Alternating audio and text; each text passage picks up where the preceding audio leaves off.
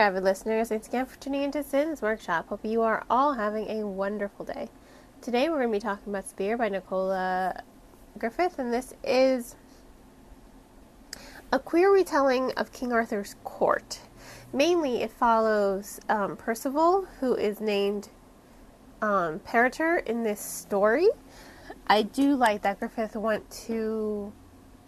she used Gaelic, she used non-traditional English prose, so she went like Gaelic in this story. I hope that was right. My notes say Gaelic, but that could be incorrect. When it comes to the language with the characterization and their names, I really did enjoy the fact that we are following Parater, and the story just begins with her. She was a wild thing. She grew up in the wild alone with just her mother, and she doesn't switch her pronouns or anything. She does identify herself as a woman. However, she's had dreams of joining King Arthur's court, haunting visions of the Lady of the Lake, and she soon discovers in order to make her way in the court, she has to look like a man. It's safer for her to travel as well if she looks like a man, if she looks like a warrior, if she looks like a soldier in a way. So she, with her hunting spear, she goes out and she embarks on her task. It's a very short novel. It's a novella, basically. It is a novella. What really threw me is it really, there are no chapter breaks. There's no chapter 1, chapter 2, chapter 3. It's just a story. There are section breaks. There's also artwork littered throughout the story. The artwork is absolutely beautiful. I can't stress that enough. But there are no chapter breaks. That did catch me off guard when I was reading it, because I was just like, I don't want to leave off. My mentality is I don't want to leave off in the middle of a chapter. And I'm like looking for the next chapter. I'm like, oh my god, there are no chapters. That caught me off guard. But that by no means lessened my enjoyment of the story. Like I said, there are section breaks. There is artwork that also does break up the pacing of the story in a good way. It gives you a moment to like really breathe and absorb everything that you've read, while also appreciating the beautiful shading and artwork that is in this story. Again, it's not a terribly long story, so I don't really want to go so in depth to it, because I don't want to ruin it. Like I said, it's Nicola's take on, and I believe they do use the pronouns she, her, but I don't want to be incorrect about that. But they do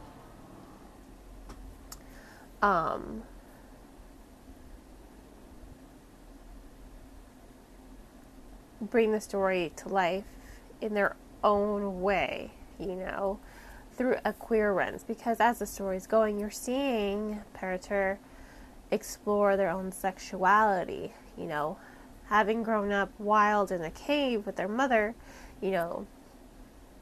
they have no friends or anything. Her mother is hiding them from powerful magic. And when Parater decides to leave, it's just like, okay, you're going to leave, but you're never going to find your way back here. Like, I have this place spellbound.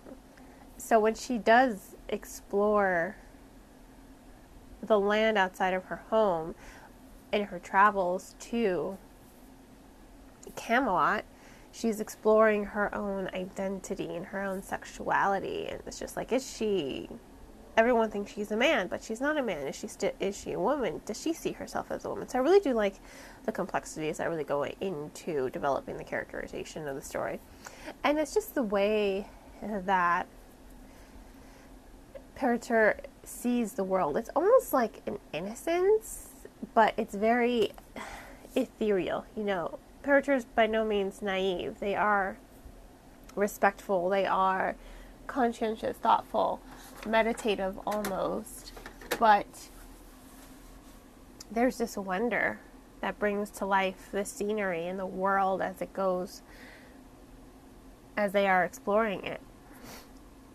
And it's very ethereal, you know. The pacing of the story is not by any means fast either, but you're really getting involved in the scenery. You're getting involved in who Parater is as a person and what their role is in King Arthur's court and their relationship as it develops with Nimue and Merlin, Arthur, and Lancelot, and, you know, Guinevere, and everyone in King Arthur's court. And I think that that's really entertaining. You know, it's very engaging to the reader.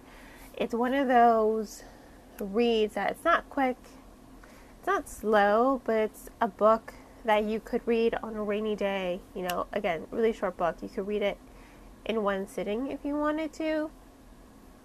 It's a book you can get lost in because of the etherealness of the storytelling. You know, it's magical. It's sometimes a little haunting how the scenes play out. You do have some scenes that, you know, her battles, those are really quick. But again, those quick scenes don't disrupt the overall meditative pacing of the story. So, you know, I do have to give this book 4 out of 5 stars. It really was a thoughtful novel. It really was compelling. It was imaginative. And it was unique.